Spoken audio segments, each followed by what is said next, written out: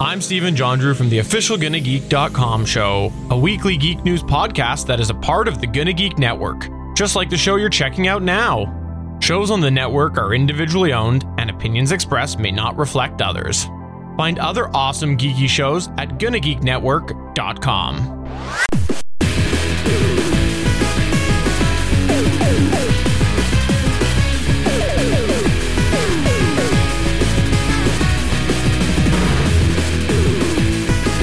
Hello,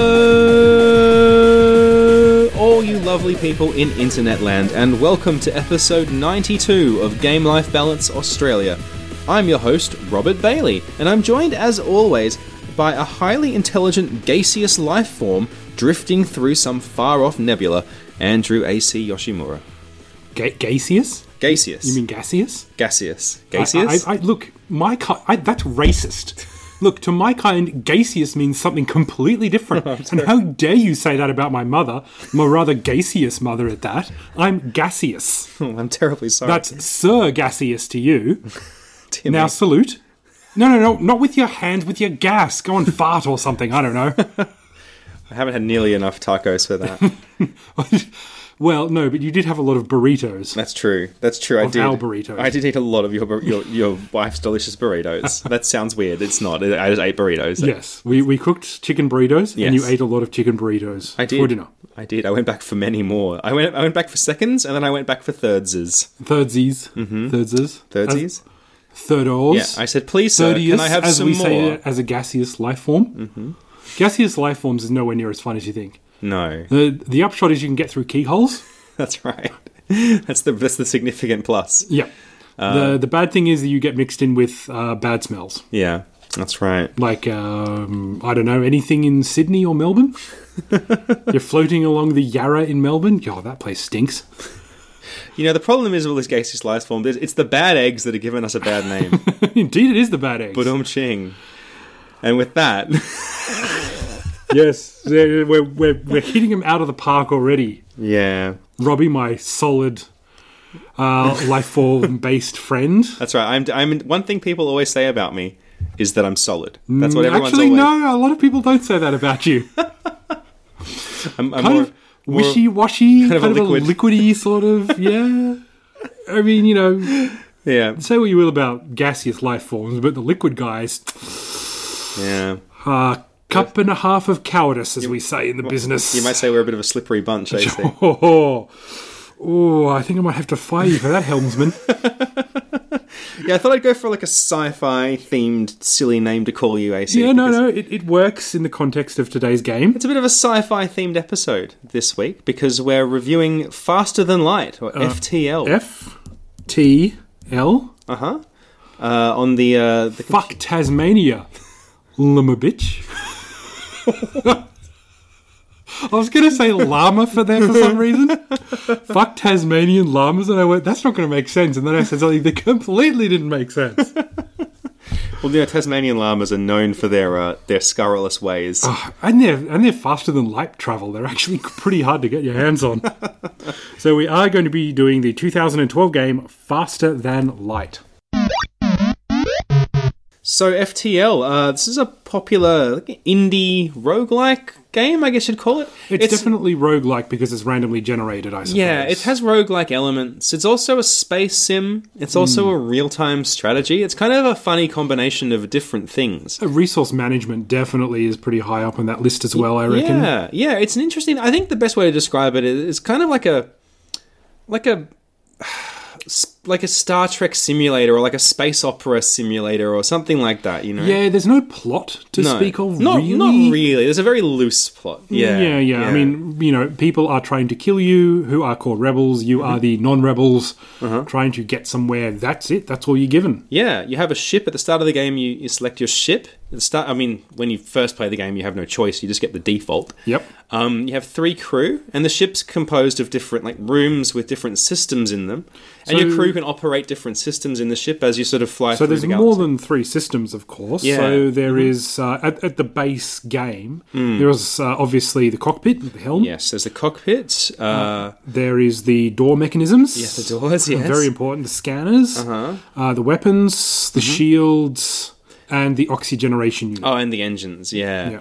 And if you send one of your crew to man one of those systems, generally you get some kind of boost or advantage to that system. So, for example, having someone in the engine room helps your ship to sort of go faster and dodge and evade enemy weapons. Having someone in the shields system will help to bring your shields back up online more quickly when they've been knocked out and that sort of thing. So. Yeah, so it has that role-playing game element where you're assigning your crew to different systems, and as they do the work in those systems, they get better at doing that job. So you'll end up with someone who's a very specialized, I'm very good at using shields, or I'm very good at being in the engine room, and you kind of want to put them there as best you can. And if one of them dies, God forbid, then you've really lost a bit of an asset for your ship. So yeah, the game is pretty simple to look at. It's just this top-down view of your ship. A 2D sort of diagram, or a blueprint of your ship, basically, and you move your crew around, and then there were different backgrounds behind the ship. So visually, it's not the most impressive game. It's kind of simple.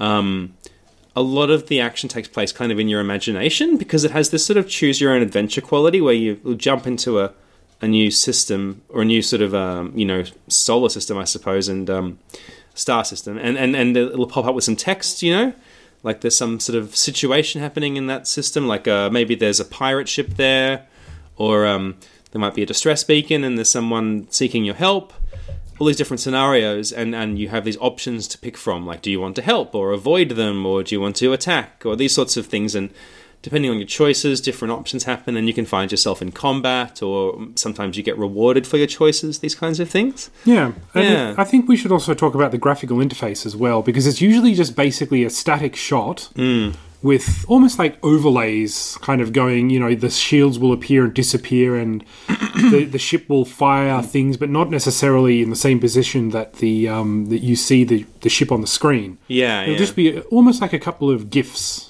Yeah.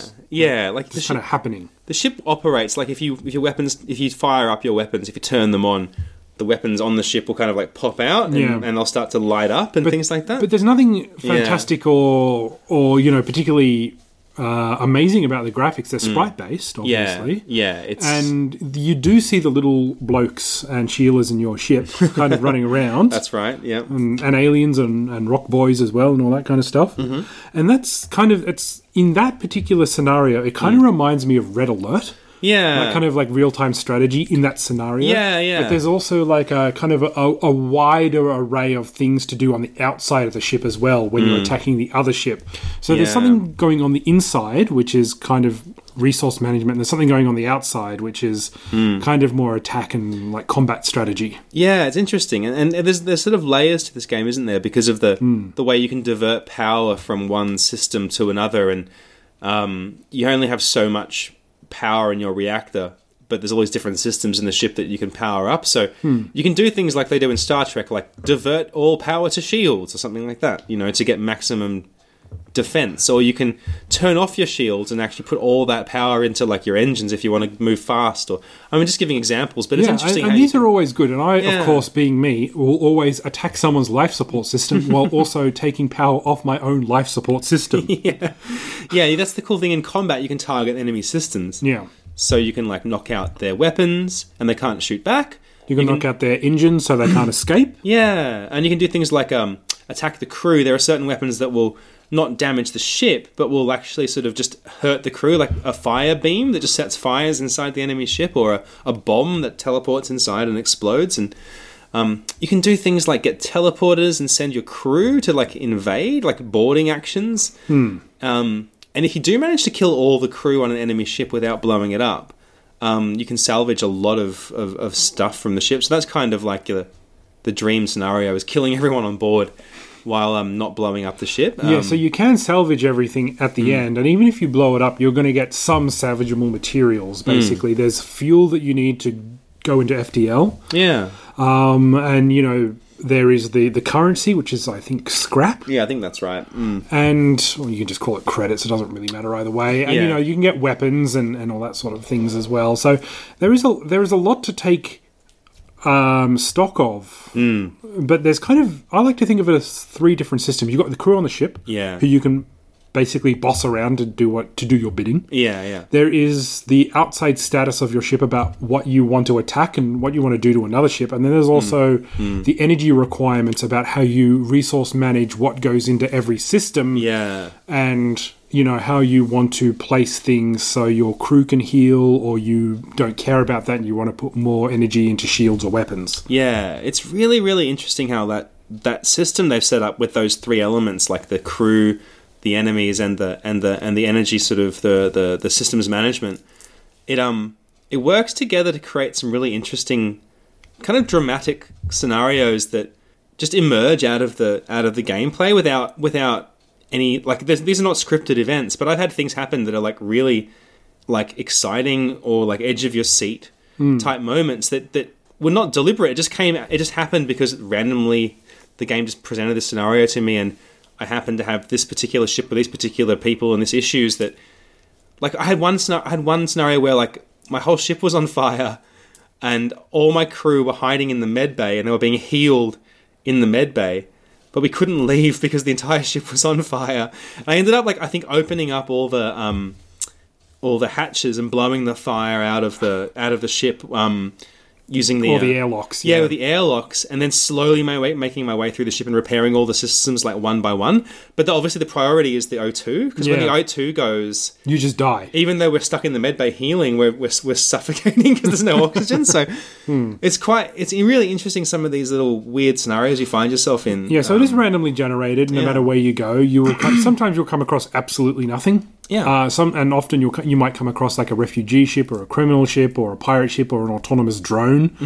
Sometimes you might come across a scout ship, and it's important to mention that as you go through the system, usually from the left side of the screen, the enemies will start slowly advancing. Yeah. And it looks slow, but every time you make a jump, they progress. Yeah. And there's no straight line to the exits. You kind of have to visit different systems to get to the exit, which is a beacon, to make the jump to the next sector. Yeah.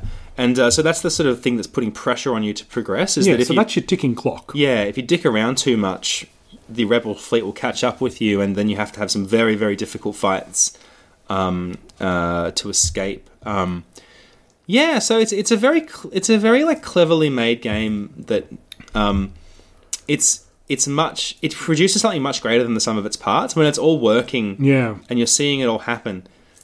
It is quite immersive and really does, I think, give you that feeling of being at the helm of a starship and, like, having to make tough decisions about your crew, survival, and things like that. Because some people will come to you and ask for help. So, like, when we were playing this evening, there were people who, at the start of the game in Sector 1, were going, "Oh, can you please help us?" And we'll go, "Yes, we are brave space adventurers. We will help anyone who, fires off a distress beacon." And we defeated all the pirates. And then towards the end of the Sector 3, we had only had about 2 or 3 juice left in our energy. And it's like, help us, we need 2 energy. It's like going, sorry, can't help you out here. Space is a tough environment. That's right. They wanted fuel. They were stuck. They had no fuel.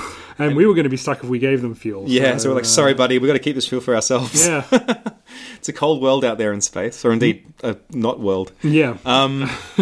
It's that sort of survival element to it as well, where you are kind of, it's resource management and a little bit of an element of, like, a survival game. Yeah, there's definitely survival, because just through the management of and the combat situations that you find yourself in. And, you can help people, you can not help people. Sometimes we were helping people.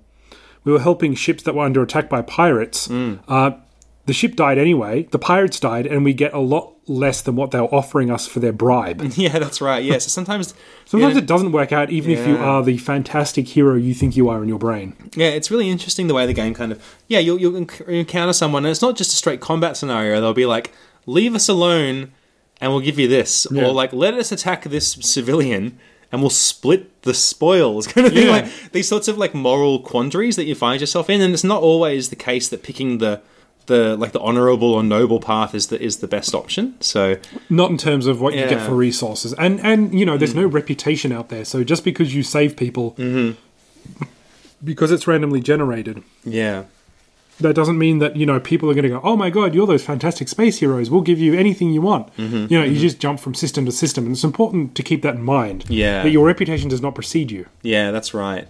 So the game keeps going in this way where you cruise through these different sectors and have these different weird and interesting adventures on the way until you eventually reach, if you survive, the 8th sector where you have to fight the enemy battleship or flagship, I think it's called.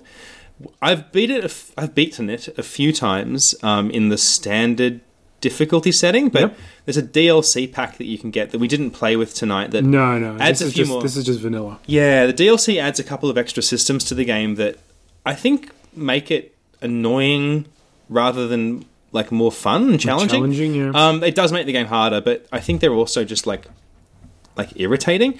I may have beaten the game once with the DLC activated, but I've beaten it several times with the DLC like turned off. So I think that's there mainly if you need that extra challenge. Does it give you anything at the end after you beat it to reward in you? terms of Yeah. like rewards or in terms of the story as well? Like Yeah, like it does. Yeah, I think if you beat, I can't remember what happens. Yeah, like the story is very, very unimportant in this, but Yeah, it's there very is a vague. very slight one. Like because the rebels are basically like winning in this Yeah. scenario. Like they're about to take over and become the new empire, I suppose. And Yeah. you're in the Federation. I think if you beat the flagship, I think there is a bit of like a victory, but it might be a bit hollow. Or like there's still that sense that the rebels are a they're big still threat. advancing. If you beat the game, though, you do get rewarded with like new ships to fly. And there's ones that like are crewed by aliens, so you can fly. You can get like a rock ship with all the crew of rock people. Oh, okay, Those kinds of things. Those guys are pretty cool. Yeah, so they're there's very sturdy. there's some cool things.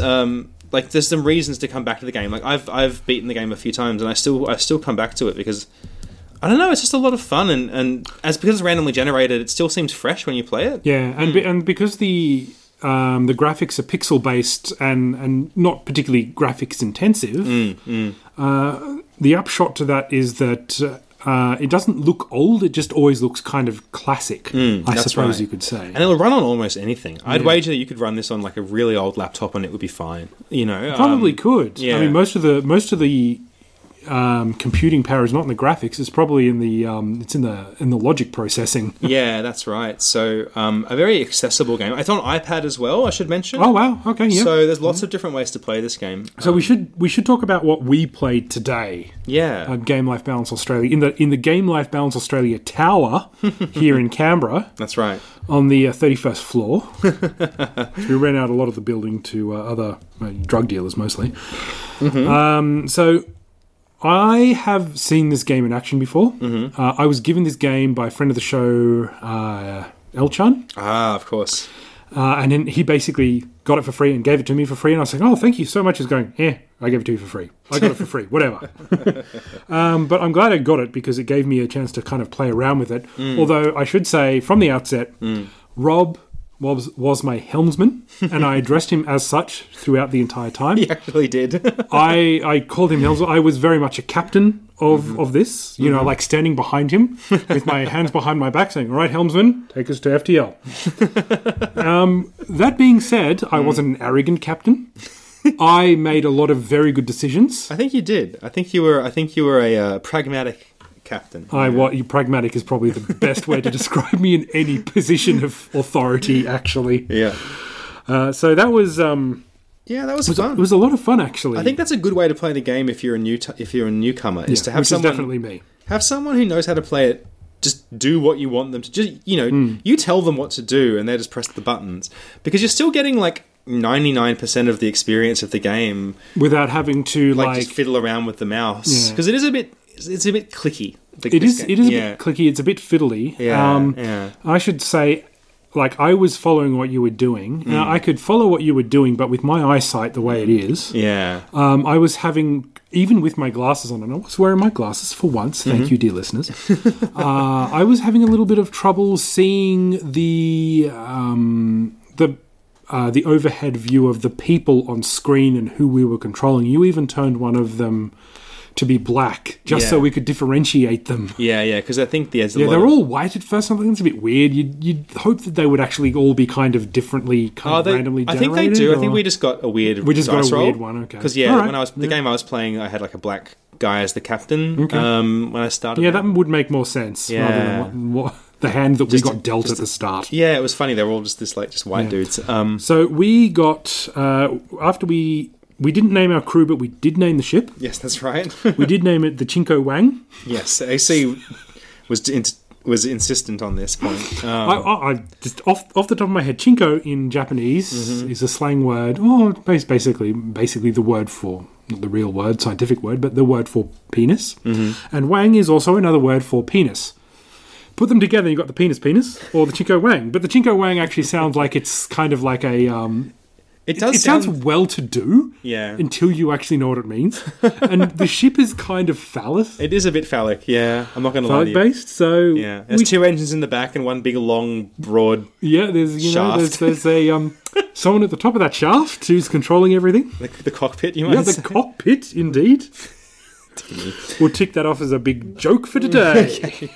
Nailed it. So, the Chinko Wang... actually did pretty well with you at the helm and me barking orders at you. You explaining things and the way the game works.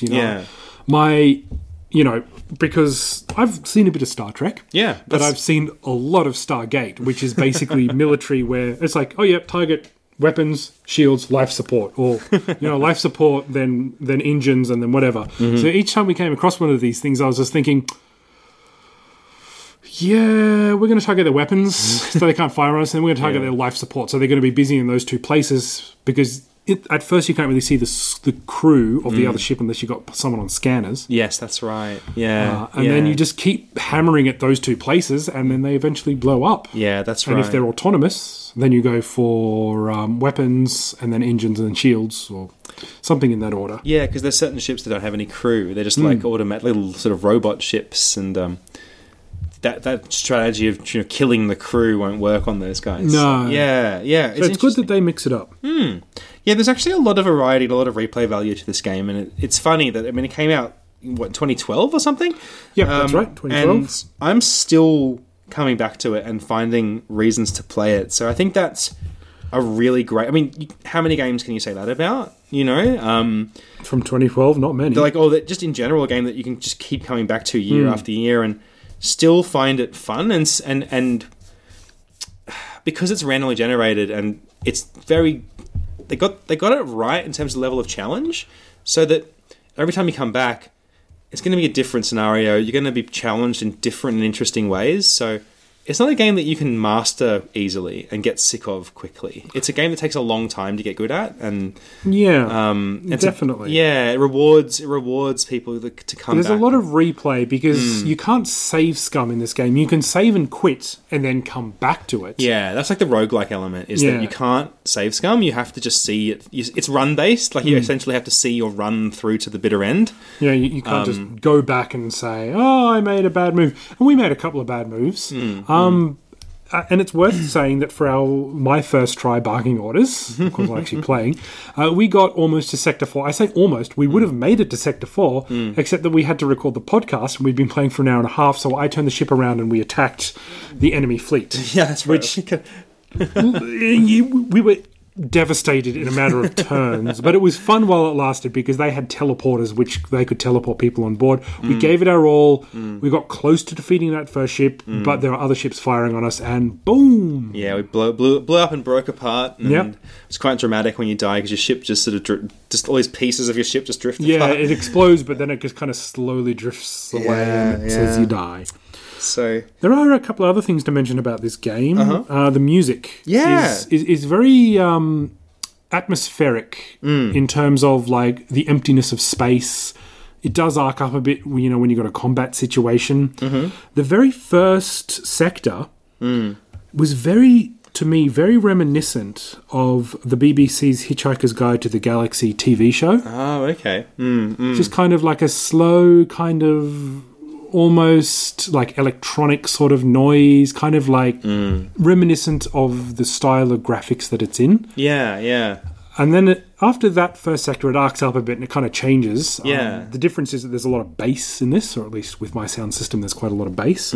So it's kind of very ambient music. Yeah, I really enjoy the soundtrack, and it's unique. And when you hear that the music, I don't know, because I've played it so much.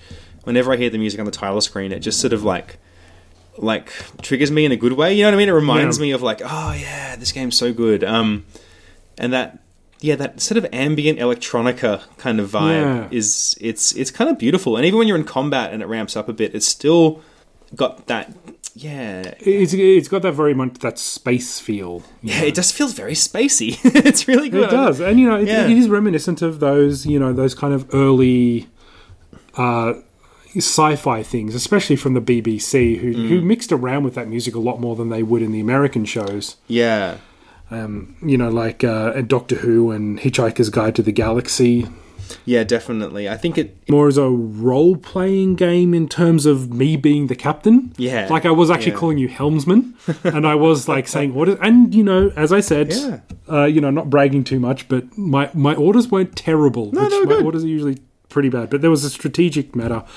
I could really see you and I like dressing as like in naval uniforms for Twitch, and just have like one camera on us, and you even having like some sort of like joystick in front of you or something, despite the fact you're controlling a mouse, and then like just a small screen of what's going on, and then like me just barking orders and like saying, all right, and move to FDL, and then if we die, here's the great thing, because we'll eventually die, then we come back like with different clothes, different like gelled hair, and like a phony mustache to say that we are our children, like we are the captain's children. We are here to do it again. And then we add an eye patch. Yeah. And then the next time we die, like we black out one of our teeth or something like that. Just different iterations, trying to just conquer the universe with the Chinko Wang. Well, I'm really glad that you enjoyed it. I think it's a game that is a bit intimidating to start with, but once you get into it, you can see why it's what the appeal that it has. Because that particular vibe that it gives you, it's hard to find in other games. There's not many games like it, really. Yeah. No. It did give me a little bit of the Space Team vibe. Yeah, which is when it's a mobile game that you play with other people in the same room. People you don't see your control panel. People shout at you and say you need to fix this, so you need to press buttons on your phone and flip switches and stuff. But there's like 4 people all shouting orders at each other all at the same time. They panel 3 too, and you need to flip that switch and everything. And it is hilarious. There's a bit of that, but it's like one person. Yeah. So I do kind of like that as well. The one thing I noticed myself doing is that I didn't do anything with the person in the cockpit. There always needs to be someone up front. Just in case, I don't know, like to maneuver the ship, to pilot the ship, but they don't need to be there. They could go to the other parts of the ship and go to the medibay. They could man shields or scanners. It does take a little bit away from maneuverability, but if you've got big shields, you don't necessarily need someone up there all the time, But in my brain, Captain always stands up the front, barking orders. That's right. Yeah. So, we'll maybe turn to our thoughts on the game, but I think you can probably already get an inkling from the way we're talking about it that we had a good time. A lot of people have gushed about this before us. Yeah. But Rob, what are your thoughts? I highly recommend this game. I think if you can get over the UI, the fact that it's graphically not gorgeous and that it's a little bit fiddly, systems are a little bit complex, this is a game that really, really has a lot to offer. It's like a game that builds its own stories. Like, you'll come away from this game wanting to tell people about what happened, And I've got a few stories, like the one I told about, the whole ship being on fire and things like that stay with me, and that are kind of some of those unique moments where a video game it goes beyond just being like what's the word? Like a button mashing kind of exercise to something that sort of impacts you and like leaves you feeling like, I don't know, it told me a story, or I created a story with this game. I think it's more story creation, because there's not a lot to go, it's the very bare bones of what what's going on out there. So it's how you survive and how you tell that story. Yeah. is, what the basis for your own kind of internalized plot is more than anything else. Yeah, like sometimes you get fond of certain crew members, and then they'll die, that sort of thing. Or I had like the run I'm doing right now. I had like 8 crew members, and I thought I was doing so well. And then I had a few bad encounters. Now we're down to just 3, and all of my original crew members are dead. So everyone who's flying the ship is not part of the original crew that left at the start of the game. So just stuff like that happens.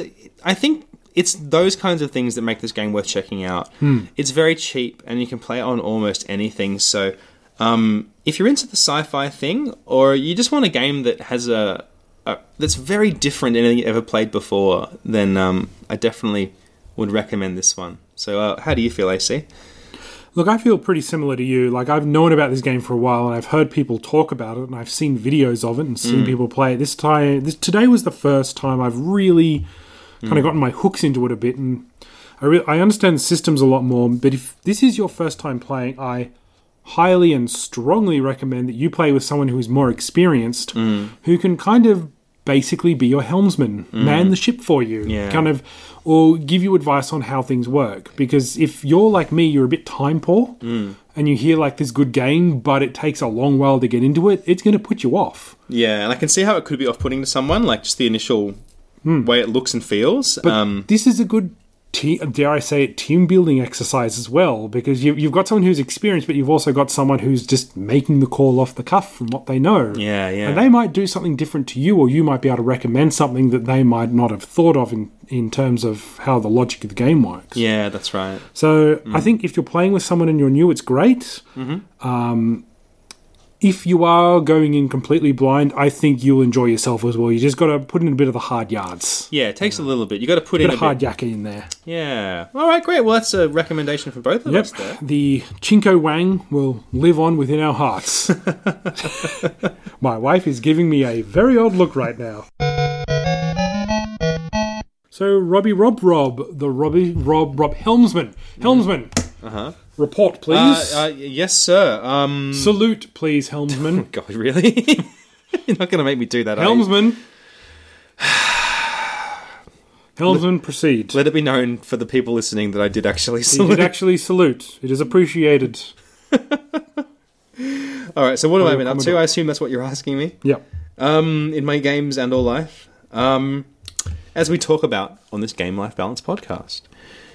I have been doing games a little bit, but mainly just playing Empire Total War, really, and FTL. So that SFX was me like slapping my face in absolute shock. Yeah, and mock horror and surprise at what I've been playing. Yes. Yeah, just keeping on going with my Empire Total War game as the British in the 1700s. With this British, how's the United States going? They haven't really got going yet. They're not going to get going, are they? No, I don't think so. See, the way the game starts is that you have the 13 colonies, and they're just like a protectorate of yours. They're independent of you, but they're still part of your empire, and you trade with them and stuff like that. So does history run its natural course unless you intervene? I think so. I think at some point the revolution will happen, like the American Revolution will occur, and you'll be faced, if you play as Britain, you'll be faced with this issue of like having this war in this very far away place to deal with. But that's kind of been avoided because in my game, the Iroquois, which are a tribe of, or actually a confederacy of different Native American tribes, attacked the 13 colonies and like sacked New York and took a whole bunch of like cities and stuff. And I had to send my armies to like take it all back. But now it's all part of Britain. It's not part of the 13 colonies anymore. So I'm like directly... fucking brilliant move on their part. Yeah, right? That really could have avoided a lot of bloodshed. I know, but then I had to come and step in and ruin it. And they aligned with the French, so I also took all of Canada. So now like all of like French Canada is now mine. But really, who really wants French Canada? Yeah. I don't think even the French want French Canada. And I'm basically just kicking the French out of North America. And now I control like New York. It's okay. We don't want it anyway. I think there's a few cities like New York is mine, yep. And that area, like most of New England, is like under the rule of the direct control of Britain, of the crown.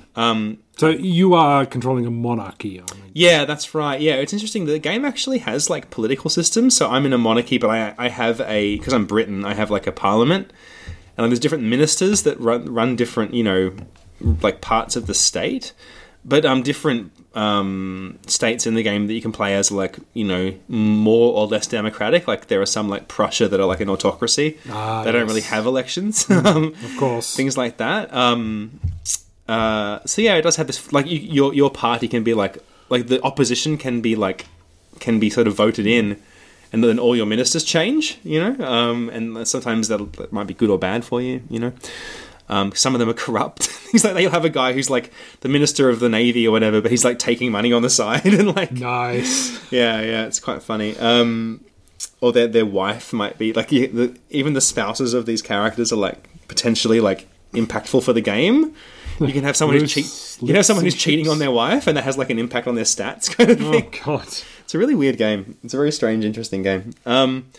Yeah. So are you playing to win or just playing to play? When in this game, there's like limited win conditions. Like you can win if you reach like 1750, and you control like this particular number of territories. Oh yeah.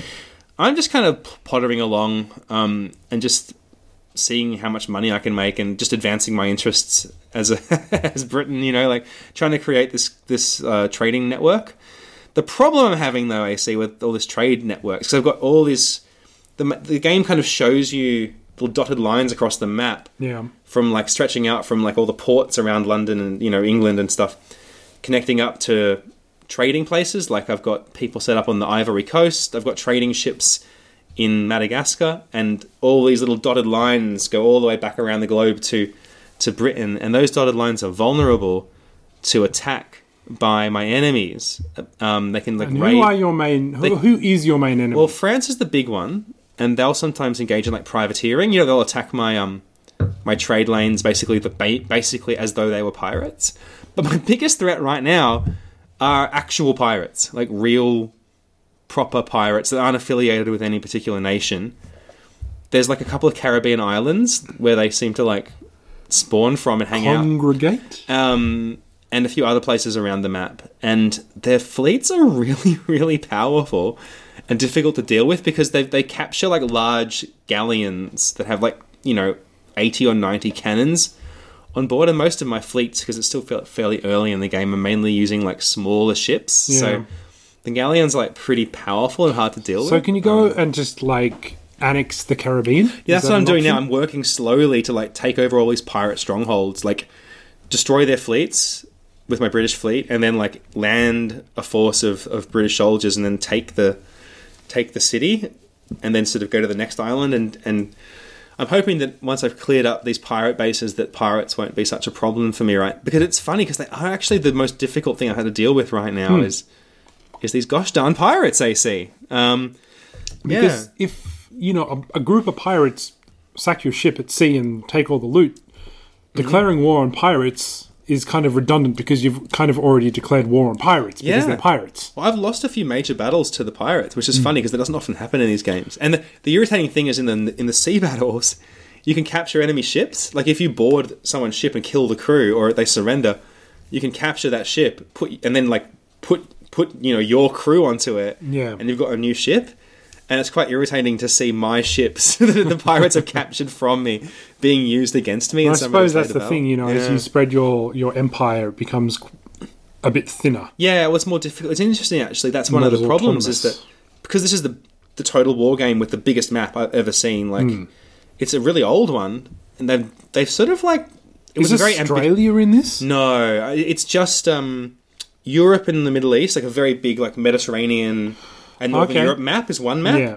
Then there's another map that's like the Americas and the Caribbean down to South America. Yeah. And then a third map is India and Pakistan, and like basically the Indian subcontinent. So there's no Asia. No, not really. And I think mainly they have India there to be like this other theatre of war, and you can trade there and like try to control India. Yeah. Like good old. It's basically a game of colonizing. Colonization. Basically. That worked out so well for everyone except the white people. That's awkward. Let's move on. Yeah, so it is an interesting game to play from a political perspective, but I'm enjoying it a lot. And it's I'll report back about my pirate problems, but I do want to know about your pirate problem. I would just join them, which you can't do, but I would still join them anyway. So what's going on in your so-called life? there's a lot happening, AC. A lot happening. All to do with my daughter. Some of it I don't want to talk about right away, but I think I might spill the beans on that maybe next episode if I feel up to it. Okay. But there's been some stuff. My daughter turned 4 recently. Oh, yes. We were there for that. Yeah, we had the 4th birthday party at this like a what do you call it, like a miniature railroad type It's a pretty famous place in Canberra called Weston Park. Weston, not Western. In a suburb called Yarralumla. It's kind of out near Lake Burley Griffin. Yeah, it's on the shores of the lake there. Yeah. And there's a place that's been there since you and I were kids, which is like a miniature railroad, like with a little, little tiny locomotive. Mm-hmm. You know, it's obviously like a 4-stroke or, you know, some sort of petrol-powered. Yeah, I don't think it's steam-powered. No, it's not, because there's no steam coming out of it. And there's no coal. There's no tank. Yeah. But it goes through tunnels. It goes through a petting zoo, which wasn't there when we were kids. They've kind of extended it around old cars and stuff like that. Yeah. It was just a very simple, like, circular loop in our day, but now it kind of goes off. And about halfway through actually, it was about 3/4 of the way through when we were going across a bridge. Yeah, that's right. A very small bridge, like, you know, 2 ponds of water either side. They were going too fast. I would say they were going at least 6, maybe 7 kilometers an hour. That's right. And the train got derailed. Yeah, that's right. It kind of came off the track. The guy kind of shrugged, got off, got a jack, jacked the engine at the front back onto the track for about 5 minutes, like doing this, and just got back on and we got on. No explanation whatsoever. Yeah, didn't say, don't worry guys, it's all good, we're back on the rails soon. He didn't say anything. He just got out and dealt with it. Yeah. While we all sat there bemused, like a little train full of parents and little children. Yeah, it's like, why did the train stop, Daddy? Well, turns out this guy was trying to go 88 miles an hour. Yeah, that's right. Yeah, it was funny. I mean, yeah, it's basically like we got a couple of laps on the train. They had a jumping castle. They had some different party games like sack race and that sort of thing. The food was all served in these railroad carriages that they'd air conditioned and sort of popped out there and set up some tables. So these are old classic railroad carriages that put on the inside of the loops of the trains. So it was pretty cool because I reckon I've seen those before. Yeah. It was fun in one for the form kids. or another. Yeah, and this is probably the first time I've ever been in one of those old carriages. Yeah, They were, you know, genuinely on old railroad track and stuff like that. So it was a pretty cool thing. Yeah, it's a nice venue, I think. And the kids all seem to enjoy it. Ruby was like just really happy and running around like crazy all day. And yeah, we made a little special cake for her, Joanna primarily, and I helped a little bit. The cake was was an event. Yeah, see, the thing is, that cake looked spectacular when it left our house. Yep. But it was a very hot day. It was indeed. And on the way to the place, the buttercream frosting that we put on it started to sort of melt and droop. We'd made this Rapunzel cake because my daughter loves the movie Tangled. And so we had this Rapunzel figurine that we bought online and we popped in the middle of the cake. And I say we, this is mainly all Joanna. And then, you know, used like a piping thing to like make like hair for Rapunzel that sort of swirls around the top of the cake. Yeah. Anyway, all the piping started to sort of melt it a little bit. Look like that's what it was by the end. It was pretty stressful getting it there because we put so much effort into that and so much thought. And the fact that it was like, I mean, this is one of those like sad lessons in life. Is that you know what it reminds me of is that like that line that Homer tells his kids when they like fail at the talent competition, where he's like, the lesson is never try. And the thing is, like, the cake looked good even though we didn't understand the premise that you were going for. Yeah. Mostly because I don't think I've ever seen the movie Tangled. I think if you'd seen the movie, you would have got it. Yeah. I think it still looked pretty good, but because it wasn't as good as we knew it could have looked. I think Joe was a bit disappointed. But your daughter enjoyed it, and it She was loved her it. She loved fourth it so birthday much. party, so that is the main thing. She Yeah. got a little toy figure at the end of it Yeah. as well, so I think she was completely happy. I think she enjoyed the cake, and that's the important thing. All these little kids running around like crazy. They're just old enough to run around and play games, but not old enough to play organised games like sack races and egg spoon races. Yeah, they weren't and stuff quite like ready that. for it. They really didn't And want treasure to do hunts. that. No, they just wanted to run around like little idiots. I remember, which like, is fine. The sack race was like they had 4 kids lined up. One of them was my daughter. And before the sack race really started, my daughter decided, right, I'm going to start. So off she goes. And everyone starts shouting at her, no, wait. And she got... of course, she got upset because everyone's shouting at her. So she starts crying, and this is what it's like when you got 4-year-olds. They're not really there yet in terms of like competitive games like sack race. I was looking at that thinking because our daughter May is about 6-7 months younger than 8 months younger than Ruby is, and there was no way for several factors. Including her sight impairment, there was no way she was going to do a sack race. Yeah. So letting her run around like a loon was a pretty good option. Yeah, that's mainly what they did was run around screaming. Yeah. They just ran in big circles yelling and then ate sugar and then ran around screaming more. Which is what you want from a kid's birthday party, really. Yeah. So that was really cute. And then we took them back to my place, and Ruby had some time with her grandparents and a few more presents and things. We had some balloons, and you guys came around, which was really nice. Yeah, we wanted to spend some more time with Ruby, and May enjoyed that as well. Mm-hmm. They played with some toys. We discovered one of the worst puzzles known to man. Yes, that puzzle is a bit on the cheap side. It's basically balsa wood, where it looks like it's got a jigsaw cut out. Yeah. But when you actually try to take it out, it turns out that the bottom is still stuck to the balsa wood. Yeah, they hadn't cut through it properly. No, so it just literally snapped. Yeah, and actually, I suspect it wasn't actually jigsawed. It was like they did it with some other means. Yeah, they did it with a press. Yeah. And it's very obvious when you do something like that with a press. Yeah. Most jigsaws would be with a press these days. But yeah, it definitely wasn't a functional jigsaw. That was a shame. But she had plenty of other toys too. She really enjoyed this little light-up drawing pad that we got. She was, a whole bunch of stuff. There was the weirdest present she got was like a box of texters, markers that had smells to them. So they were all like basically huffing this chemical smell, like putting the texture up and then going, oh, it smells like strawberries. Smells like brain damage. I could go for some of that right now. Yeah, look, who hasn't in their darkest hours at high school huffed the pen? Look, like all of high school was my darkest hours. I think it's pretty fair to say. It was a bad time for humanity, and indeed us. Yes. So that was really fun. So the little one's growing up, and I'm pretty proud of her. Yeah, I can see why. The other thing that I wanted to say about Ruby as she grows up is she's developing a bit of a sense of humour, AC. Like her old man, she's a bit of a jokester. Bit of a card. Yeah, that's what I'd call you. Yeah, a comedian. Yeah, that's what I am. No. Okay, all right. Hit me with their best material. Oh, God. You're talking to someone who's actually done a tight 5 in front of an audience before. So what's the deal with bread?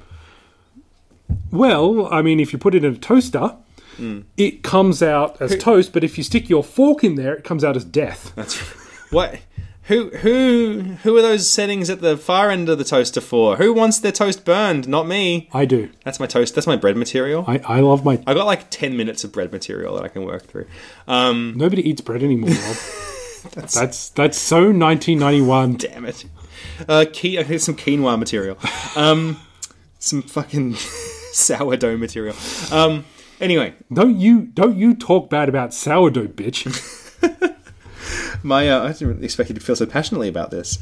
My daughter's sense of humour is burgeoning, and her favourite joke right now involves substituting words in a sentence for the word poops or poo-poo. Oh, goody. Yeah, so she's going through that anal phase. Yeah, I guess so. Well, I think she's just discovered like a word that she thinks is funny, and she'll just smile at me with this big shit-eating smile. And like so for example, here's an example of like Ruby's jokes. I'll say to her, all right, we have to go to the car now. We've got to go to daycare. And she'll say, okay, Mr. Poops. And then I'll look at her and she'll look at me with this face, just this massive open mouth smile. Like, you can't see it at home, but just imagine someone like with their eyebrows raised, Think smiling. Luna Park. Yeah. And then she'll just cackle like a witch, like like that, and then go, "That's a funny joke." That is basically your sense of humour, to be completely fair. I mean, that kind of humour would go down well on the Chinko Wang. They need a bit of lightening up. They've had a tough run. Oh, they need it.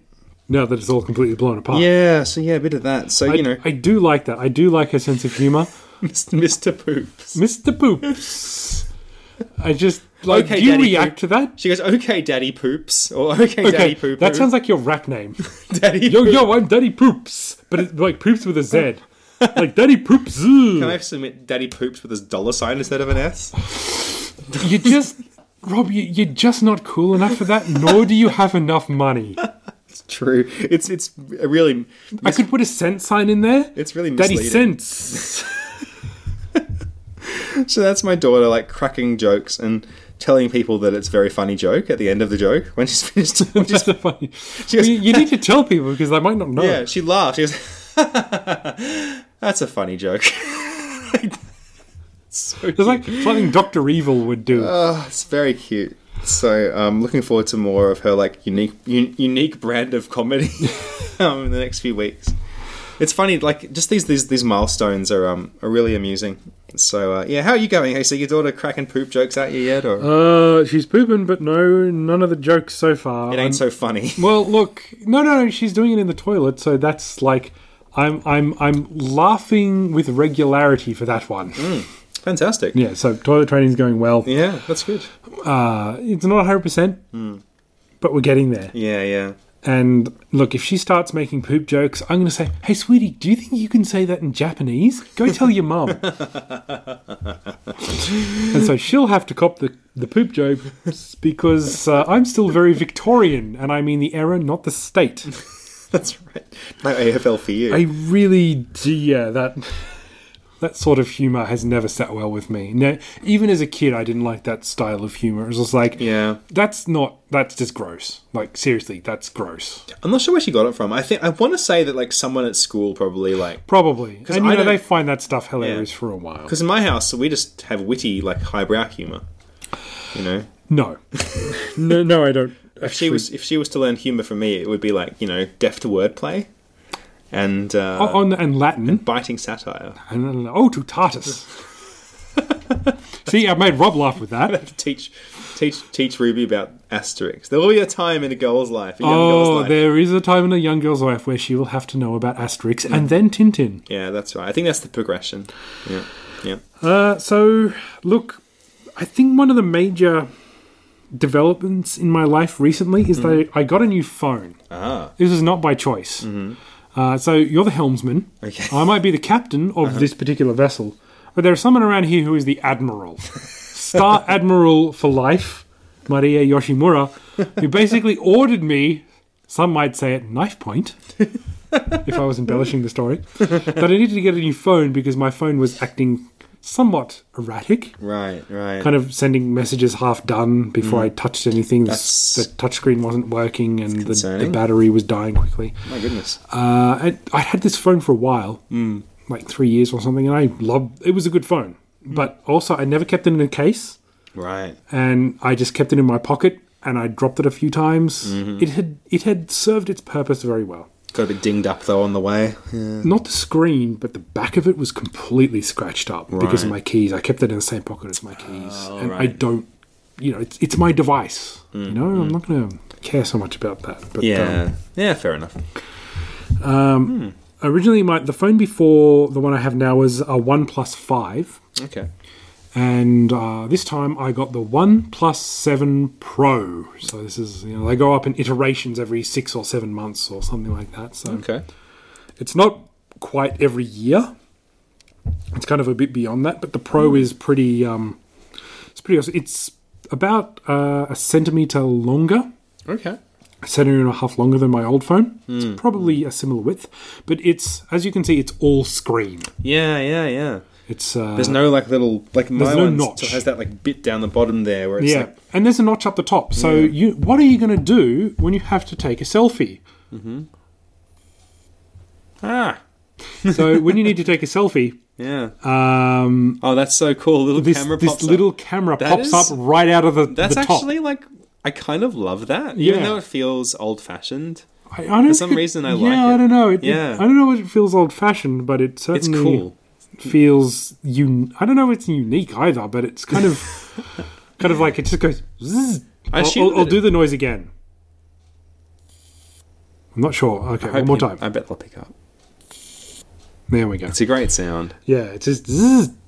It doesn't just go pop and then you have to press it back down. It's an actual motorized kind of noise. Yeah. So I'm when I first got this phone, I was like, oh, it's good, but it might not be as good as my old phone because I really like my old phone. This is just an upgraded Pro version of that. It's got like 3 cameras on the back. But after a few days of using it, I'm going, yeah, this is pretty fucking good. I suppose it's pretty good. You sort of grudgingly fell in love with it. Yeah, I'm really like. There are a couple of things I don't love, but one of the things I do love is that it's got a fingerprint sensor on the front. So basically, all you need to do is this, and it unlocks it. There's no swiping or anything. It's all tuned to my fingerprint. Yeah. You can put as many fingerprints on there as you want. Oh, neat. So basically, I put my thumb and my forefinger on both hands. So if you really needed to unlock my phone, I suppose you just need to hack those off and use those. All right, I'll remember that. Yep. And yeah, it's just a neat little feature. Like rather than flicking, it's just like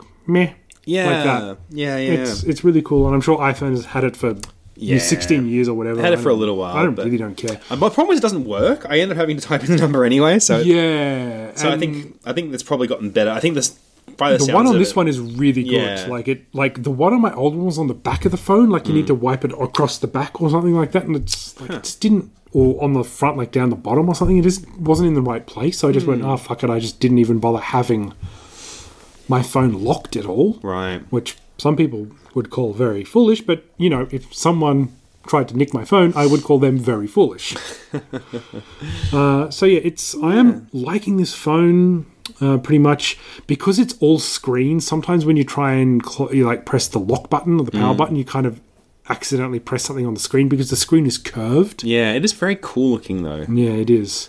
Yeah. So it's cheaper than a lot of other Pro versions. You know, like the Pixel, like 3 or 4 or whatever they're up to now, and the iPhone 11 Pro or whatever. This is cheaper than that, less than $1,000. And of course, I put Lam-Chan phone ring on the back, so that's good. That's cool. Where'd you get that from? Does one of your friends make that, or? No. This is actually a legitimate product. That you can buy from Japan. Oh, neat. And it sticks to the back of your phone. So these aren't really popular in the West at the moment, but I friggin' love these things. So it's basically like a Perspex figure of Lum and a love heart from Urusei Yatsura. And it's got like a little ring attached to the back, like a little metal ring. And you can use it to basically stand your phone up. As like if you're at work, you can just kind of have it sitting there and you can go, do. I just need to check my messages quickly and tap it away rather than having it flat. Right, yeah. Or you can have it when you're picking it up like that. You can rest on your fingers so you can use it. Yeah, it's less painful for you. Like you don't have to grip it. It just kind of rests on the back of your fingers like a stand. So that's pretty useful as well. Yeah. So I'm pretty happy with this phone. Nice. That's fun to have a new toy, and have you been playing any games or anything on the phone? No, not on the phone. I will. Or anything fun? I transferred all my old apps across, but not all of them transferred because they're out of date. Like I actually had a Sliders timer app, and it didn't transfer across because it's now out of date according to these new phones. I'm kind of pissed off about that. Damn it, you lost that app. Yeah, I did. So, look. I am enjoying that. I will get into my games in a second because I've got a couple of things to say about my games. Sure. I kind of got obsessed with something recently. Okay. So you remember Walkmans and cassettes, those things that we used to use in the 80s and 90s? I do. I remember them very fondly, actually. Me too. Yeah. And because we remember them fondly, they're making a comeback. Really? Yeah. Cassettes Cassette are tapes. actually getting up towards, not as high yet, but to where vinyl is. Oh, wow. Okay. Now, they're never going to be as good as quality as vinyl or CD, but there are different types of tape. Yeah. Specifically, like the CO2 tape with the chromium tape that They're so very high quality, yeah. yeah, that's almost as good as CDs on tape. And people love the compact Discman look. And I was kind of getting back into this recently. And I inherited a whole bunch of tapes from what we call the Team Happy Archives, which is my group of friends in high school. Oh, wow. We had a whole bunch of stupid radio shows and like really dumbass things that we did back then. But and I was thinking, yeah, you know what? Tapes were awesome, especially if you could set your Walkman to high quality, which most of the Sony ones could do. None of the other cheap ones like Sanyo or Awai. It had like Dolby button or something. Yeah, there was a Dolby button, but there was also Yeah. like normal and then CO2 or Yeah, C2R, I something seem to like recall that. You yeah. had to get a good Walkman to do that. Yeah, and that was always the Sony ones. And the 80s Japanese Walkmans look spectacular. These things are motherfucking gorgeous. Like they're kind of made of like a printed aluminium colored kind of metal. And some of them like can not only do AM, FM, but the ones in Japan, and it's not relevant anymore, but they could actually get a TV signal as well. So you could actually tune into TV. Which is really cool. So I went, oh my God, I really want one of these 80s Japanese Sony Walkmans because that would just be kind of like a very aesthetic thing and kind of a cool thing that I could connect up to the rest of my systems. Yeah, yeah. They're expensive.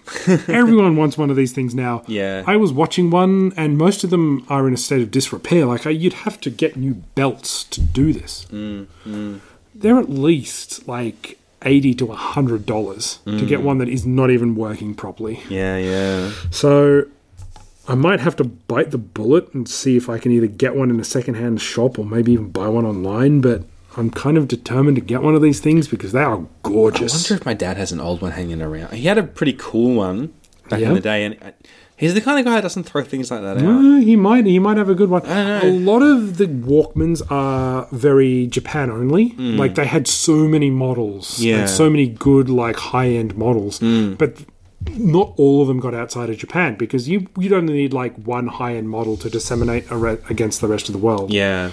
You know, yeah. you can't release the ones that pick up Japanese radio television signals for audio only to the rest of the world. That wouldn't work. Yeah, so. there's all the sorts of rights issues and stuff as well, I'm sure, with all that.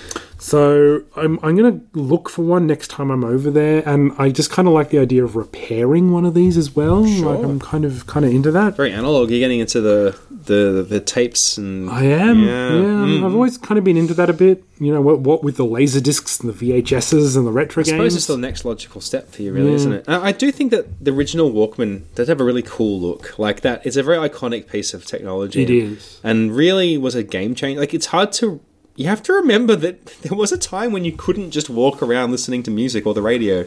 No. You just couldn't. That was not an option. And even the very first Walkman, yeah. they thought Sony wasn't sure if it was going to be a hit. So it had these interesting functions like the ability to record, the ability to adjust your headphones in the left and right channel independently, Yeah, yeah. and no radio.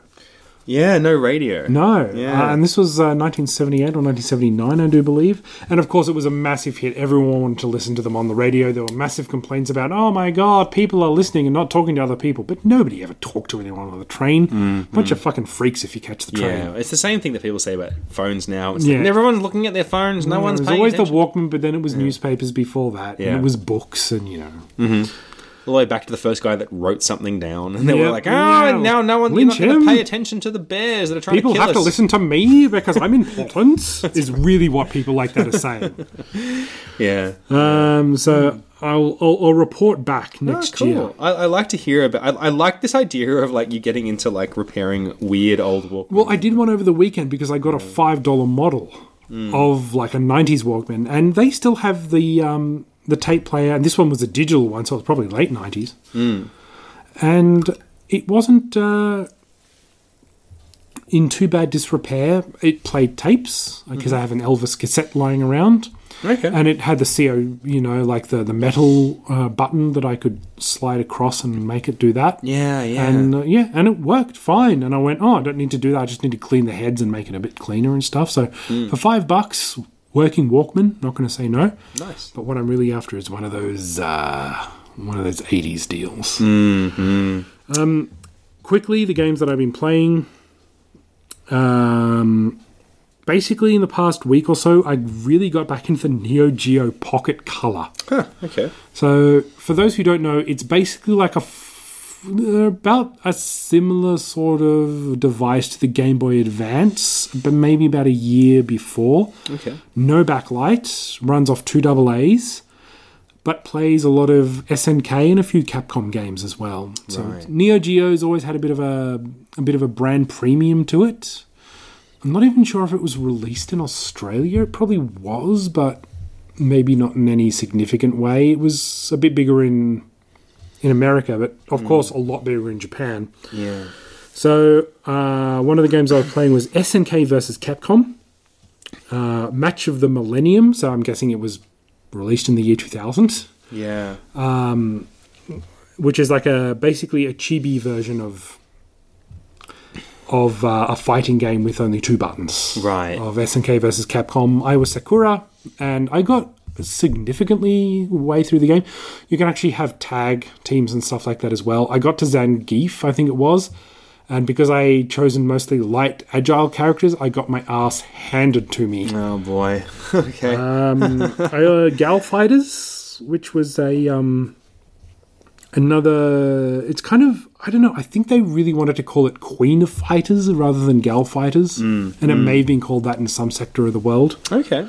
But it was basically a whole lot of just female-only SNK characters just going at it. Right. Once again in chibi form because you only got those 2 buttons, basically. Sure. So a much simplified version. Very, very simplified. But the joystick is clicky. So you know where you're aiming. Like it goes click, click, click, click, click, click, click, Oh, click. wow. No matter where you go, you'll hear the clicking sound of the joystick. And I love that feel because it's so tactile. I never actually experienced something like that before. You know? Yeah. Okay. Just give me 1 second. Okay. Just Alright. going to keep talking from while AC goes and gets this. Running across the room as fast as he can because he's got it right here. I'm actually not that fat anymore, but No, you'd have I'm to- still large. But here we go. Oh wow. So yeah, have a feel of that. Oh, you know what? You're right. There's a feel. It's got some good resistance to it It too. really does. It so actually feels- you know when you're making a move. Feels pretty good, compared to a Game Boy or something. This is it's up there. And you know what I found? Like when I was turning these games on, there was something that was sounding really familiar to me. I'm not sure if we're going to get it on this game here.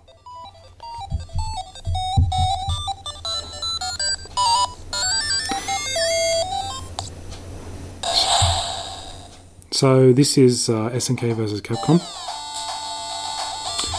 Now, does that kind of music or noise sound familiar? Because it sounds a lot like me, like the Master System. Yes, Like with this, it does, doesn't it? sorts of Those sounds. particular sounds. Yeah, you're right. They're kind of higher pitched than the NES. And that sort of that wah wah kind of sound.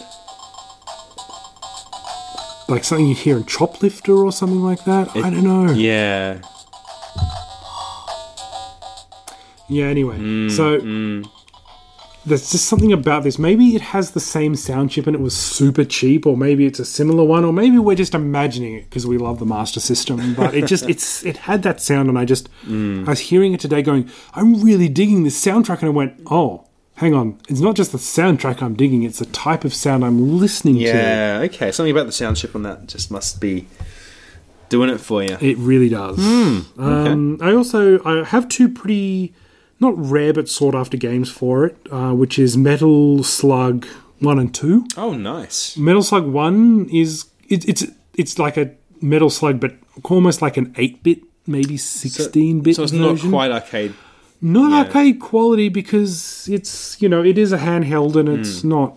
We're not talking. It was top of the range for its But this is like 20 years old now, right? Yeah, it's literally 20 years old. Yeah.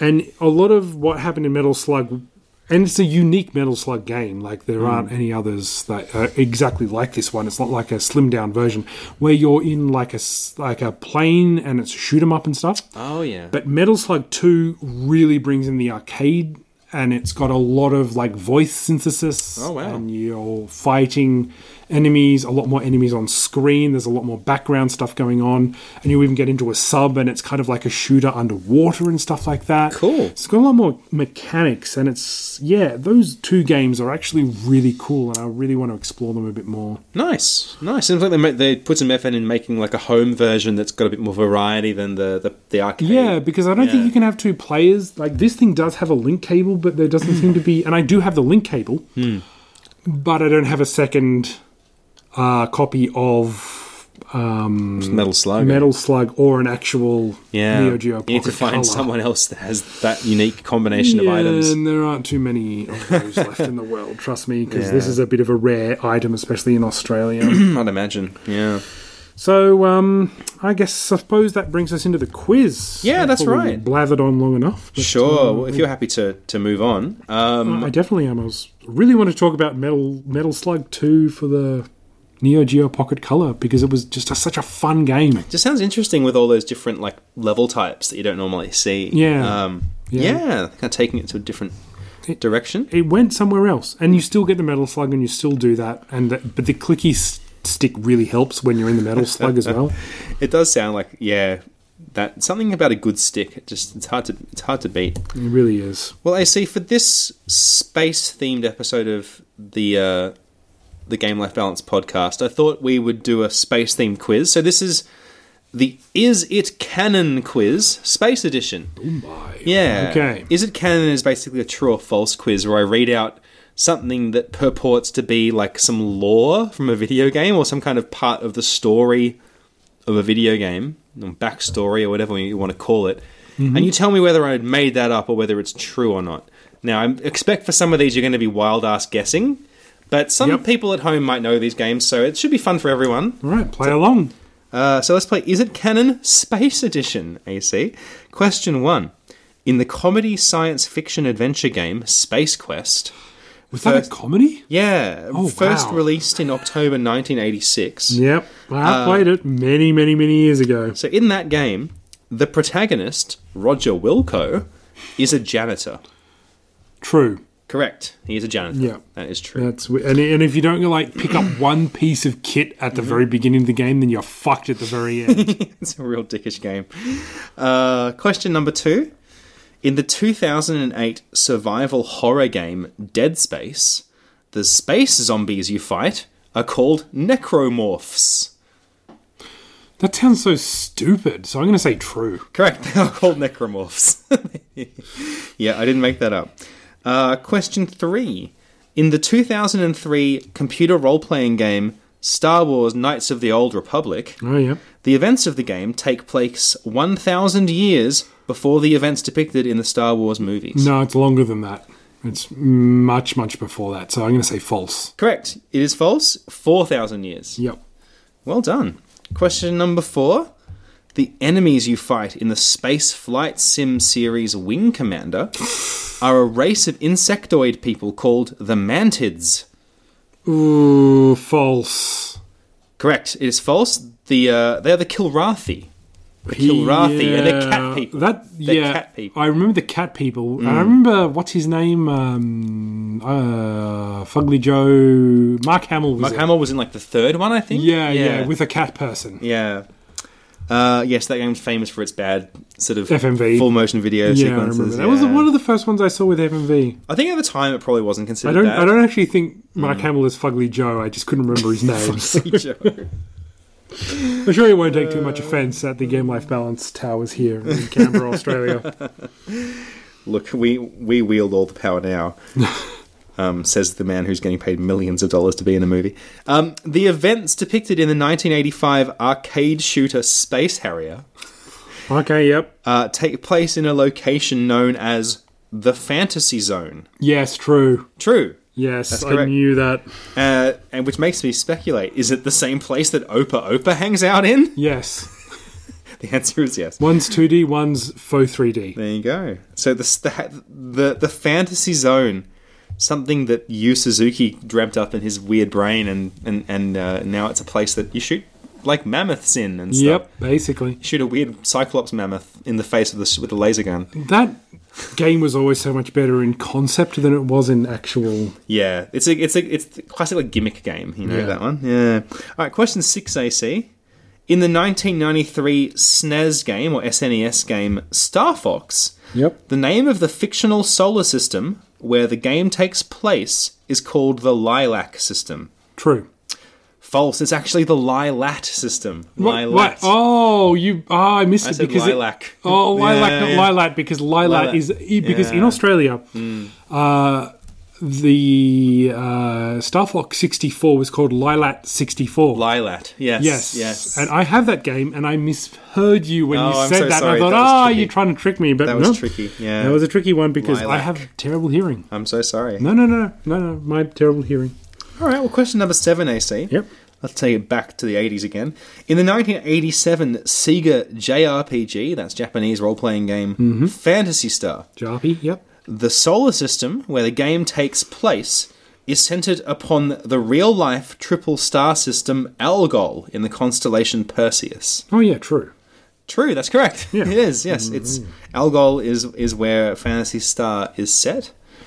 In the rocket, this is question 8. Yep. In the rocket flight simulator game Kerbal Space Program, Oh, boy. the nearest moon to the planet Kerbal is simply called Moon, spelled M-U-N. I'm going to say true just because they lack creativity. That's true. Yes, you're right. You're right. Both counts.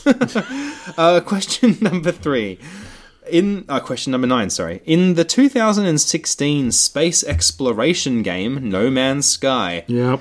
there are 3 primary alien races. The Vacoon, the Sly, and the Chromax. False. There are Correct. 4. Correct. No, there are 3, but they are called the Vy'keen, the Gek, and the Korvax. But what about the humans? I don't know. There aren't humans. But they're not on Earth, so they're aliens. Well, So I'm going to count that for me. There we go. Another point for me. No, you were right. You said Bing. false. Yeah, I was false. you don't have to argue. You're winning. I don't care. Question. All the points come to the captain. Helmsman. This is the final question. Question number 10. Okay. In the popular science fiction video game series Mass Effect, That's not popular. I've never heard of that. the name of the protagonist is Commander Caden. False. Correct. The name of the commander is, everybody? John. Commander Shepard. Yeah. John Shepard. Well, you can be like different Shepard. You can be you can be Femme Shepard. You can be Lady Shepard. John Shepard from Stargate Atlantis. That's the name of the guy who's the main character. John Shepard. Sure. Yeah, exactly. There you go. See? Sure. it Stargate is. did it first. It's all about Stargate. Well, yeah. That's the truth. You know how many games that there are based off Stargate? Not many, and none of them are good. There's probably some, aren't there? There are some. There's some based off the original movie. I have the SNES Stargate game. Not good. I have the Game Boy game, which is a puzzle game. Also not very good. Surprise, Surprise, surprise. So I actually got 9 out of Yeah, those. that might be the best you've ever done. I So- have got 10 once before. Have you? Once, yes, Have just you? once. Really? I can't remember that. Well, I'll take your word for it, but well done you. You're very knowledgeable about all things space and video games. Which is odd because I don't actually play a lot of science fiction video games, but I do consume a lot of science fiction television and movies. Interesting. Maybe you can just tell when I'm bullshitting you on. Maybe that's... Well, it has been 92 fucking episodes. So, Yeah, getting pretty used to my lies. yeah. So how about we wrap it up, baby? Sure. Well, we hope you've enjoyed listening to the Game Life Balance podcast. Actually, before we do that, AC, Yep. Okay. What's should going read on out- with the Gonna Geek Network? we should read out a Gunna Geek Network promo read. After all, this is the one thing they asked us to do. Yep. The one thing. So the least we can do is read this out. So on the Gunna Geek Network, there are lots of shows, AC. Different shows about different things. I think this week, let's talk about a show called The Official GunnaGeek.com Show. actually one of the more... Clicky. I think this is one of the more like high quality shows on the Gonna Geek Network. Mm-hmm. The GonnaGeek.com show. I have tuned into those guys before. Yeah, it's fun. Aside from my clicky wheel stuff that I was doing with my Neo Geo Pocket Color, those guys do a good... Yeah. They actually know what they're doing. It's like a fun sort of variety show, a little bit of sci-fi, a little bit of tech, a little bit of geek culture. And it's all geek. Yeah. It's just different forms of geek. Different types of geek. Yeah. So I'm going to read out this little pre-written Blow copy. Me up, baby. Each week on the official GonnaGeek.com show, hosts Stephen, Chris, and Stargate Pioneer get together to discuss the latest happenings in the world of geek. I've worked with Chris before. From space to sci-fi, comics to tech, gaming, and more, there's a ton of geeky talk in this podcast. So do check out the official GonnaGeek.com show, part of the Gonna Geek Network, AC, which you and I are also part of. We are indeed part of the Gonna Geek Network. We signed our lives and indeed souls away. I don't have a soul, so, that doesn't mean jack shit to me. Those suckers don't know that, though, do they? Those suckers. I gave your soul twice. Stephen John Drew doesn't even know. He's got a useless soul. He's got one soul and one defective soul. He doesn't even know it. One non-existent soul, because we hope you've enjoyed listening to the Game Life Balance Australia podcast, the Australian edition of the Game Life Balance podcast. You can visit us on the web at gamelifebalanceaustralia.com. Mm-hmm. You'll find links to our podcast feeds, video content. There is a new video content with Transformers related up there, believe it or not. And links to our sister show in the US, if they ever get back to it. If not, I'm going to give them 2 weeks before we rescind the rights to their name. And they have to start paying us, bitch. Because the last time I said that, they actually did something. I think it was complete coincidence, but they keep threatening they're going to do something. Anyway, follow me at Prodtelly for lots of anime bikini girls and the occasional retro game tweet. Mm-hmm. Our official Twitter is GLB Australia. It shows signs of life. Yeah, there's reasons to follow that account now, maybe. Perhaps someone who is in charge of that account needs to keep tweeting at a regular rate, is all I'm saying. It's tricky. Helmsman. Look, we'll see what I can do. I'm going to get some... Aye, Captain. I'm going to buy a new game. Aye, Captain. I'm not going to say that. Okay, fine. Aye, Captain. You can't make me. Oh, yeah? Don't do this. Don't. Aye, Captain. No. Thank you. There you go. He said it. Under duress. All right. Give us a positive. If you haven't given us a positive rating by now, you're not going to. But seriously, rate us positive. Do that. Thank you very much. And we'll see you in 2 weeks' time. Toodaloo. Toodaloo week time. Toodaloo. Mm-hmm. Exactly. Chinko.